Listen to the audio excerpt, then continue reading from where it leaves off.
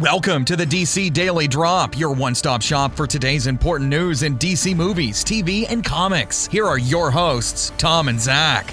Welcome to a Friday, April 7th edition of the DC Daily Drop. I'm Tom. And I'm Zach. And we are going to hop right in with not a ton of news, but a little bit of information here. Wonder Woman director Patty Jenkins was interviewed by Empire and had a lot to say about the film. Some pretty good questions, actually. So if you're interested in that, we'll have a link in the show notes. Definitely a good interview worth checking out. But a lot of it we'd heard before, so we did pick out some of the things that are new that we haven't brought up before. Obviously, she did talk about the casting of Gal Gadot right away. And she was anxious at first that she didn't get to cast her, but then she realized she thinks Gal's pretty awesome. So that's nice. Yeah, that's good to hear. And she did say she felt freedom to tell the story, the origin story especially, because it was 100 years before. So it's really not something, if you think about it, it's not something that has to be tied into heavy continuity or anything like that, where you really have to worry about much else. You've got Wonder Woman and you've got Steve Trevor, and you can just deal with that, right? Yep, and you don't have to worry about like pre-existing live action movies that people will say, oh, well, you're just copying the origin from that film or something like that. So, yeah, she has a lot of freedom, I think. Whatever, man. I bet there's going to be a bunch of people saying it just ripped off Linda Carter's Wonder Woman. But probably. That's okay. That's what people can say. She did say she wanted to have some fun and color in the film to make it sort of a classic adventure feel. Like she talks about how Superman the movie and Indiana Jones were inspirations. She also talked about at the WonderCon, she talked about Casablanca too, as all being sort of inspirations for the film. Yeah, and you can definitely see that in the trailer. There's definitely some shout outs or callbacks to Superman film, and it'll be fun. There'll probably be a bunch of Easter eggs that we'll maybe miss, and somebody will make a big list and screen captures later on, I'm sure. Yeah, and I think there will be the visual callbacks and also sort of inspiration story-wise to sort of the feel of Superman the movie, which is good because I like Superman the movie and Man of Steel because I like both of them. Yeah. And she was asked about why she chose Ares as the villain. It's the first time she's really talked about that. She said, he's the biggest villain of Wonder Woman's world. I think if you're going to start off big and start off right, you go with the greatest villain. I also think it was a great delight to place him in the world in a way where he believes in exactly what a real, true Ares does, and what kind of havoc would an Ares wreak on this planet, and how. Yeah, I mean, it would have been kind of a hard sell to do a Wonder Woman movie without bringing in Ares.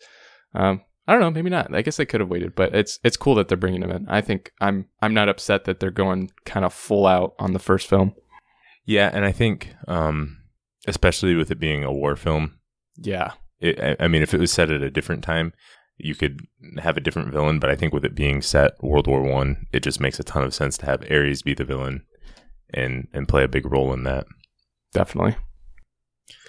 And Jenkins also said she tried not to focus on all the extra pressure of trying to make a successful female superhero film, which hasn't really been done before. And she just tried to make a good superhero film. So she just treated Wonder Woman like another superhero, which is kind of what she should do. And right. She also tried to go back to William Moulton Marston's original vision for the character and sort of the original comics that she was in, as well as some modern stuff. Yeah, and that's cool, especially about just making a good superhero film, not trying to she is a good superhero. She is one of the top. She's the most powerful superhero, according to some people. And so, just make a good superhero film about Wonder Woman. That doesn't sound so hard. Right. All right, next up, we have a little bit of TV news and some kind of mild spoilers for the next season of DC's Legend of Tomorrow. So put your spoiler muffs on if you don't want to hear this. But Arthur Darvill will be returning as Rip Hunter in season 3. An interview in TV Line, executive producer Mark Guggenheim said, "We've got plans for Rip for next year. It's just in a different capacity than him being a member of the team." Yeah, so he, without getting too heavy into spoilers to the ending of season 2, he sort of he sort of had a smaller role this year and was missing for several episodes because he had a different TV commitment compared to last year. But it looks like he will return in season 3. They don't really say how much.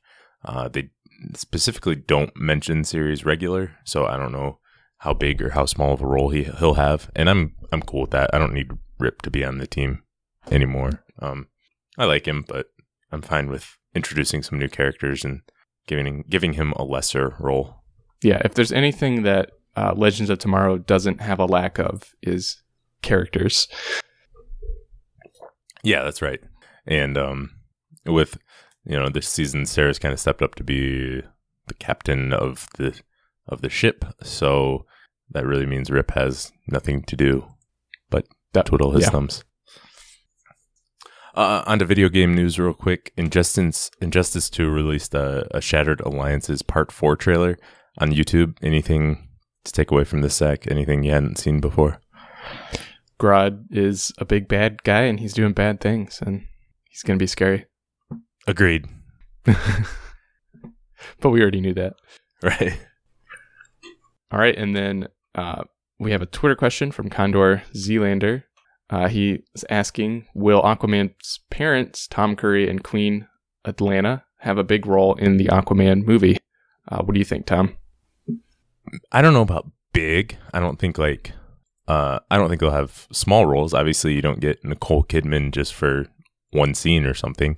So I think they'll have important roles. I don't think they'll be the main focus in the film. I think we could see something similar to the Kent's roles in Man of Steel, something like that. We'll maybe see some flashbacks to Arthur growing up with his father and some of that. I don't know how much we'll see, but I think the focus will mainly be on Arthur and Mira, and then we'll have other parts to sort of flesh out Arthur's backstory. Yeah, I mean, I think you hit it spot on. I think Vulko will probably have a larger role than at least Tom Curry, if not Queen Atlanta as well. I think he'll be, if not in the film more, have a more impactful role, I think, than the two of them. Yeah, I'm really curious to see how Willem Dafoe's Vulko fits in and how important of a role he is. He's normally serves as sort of an advisor to Arthur, and I think we'll see similar to that. So he's almost got some sort of fatherly traits about him. I don't know that I call him fatherly, but he's an advisor at least. Yeah. All right. Well, that is all we've got for today's episode. Just wanted to let you know, tune in this weekend. We have a special guest coming on, and we are going to talk tomorrow the state of the DCEU right now and sort of likes and dislikes so far with Ray from theflightcast.com and DC TV Squadcast. So definitely going to be a fun episode and look forward to that. So that's all we've got for today, and we'll talk to you tomorrow. Thanks for listening, and make sure to check out DC Daily Drop on Twitter, Facebook, and DCDailyDrop.com. Drop by tomorrow for more DC news.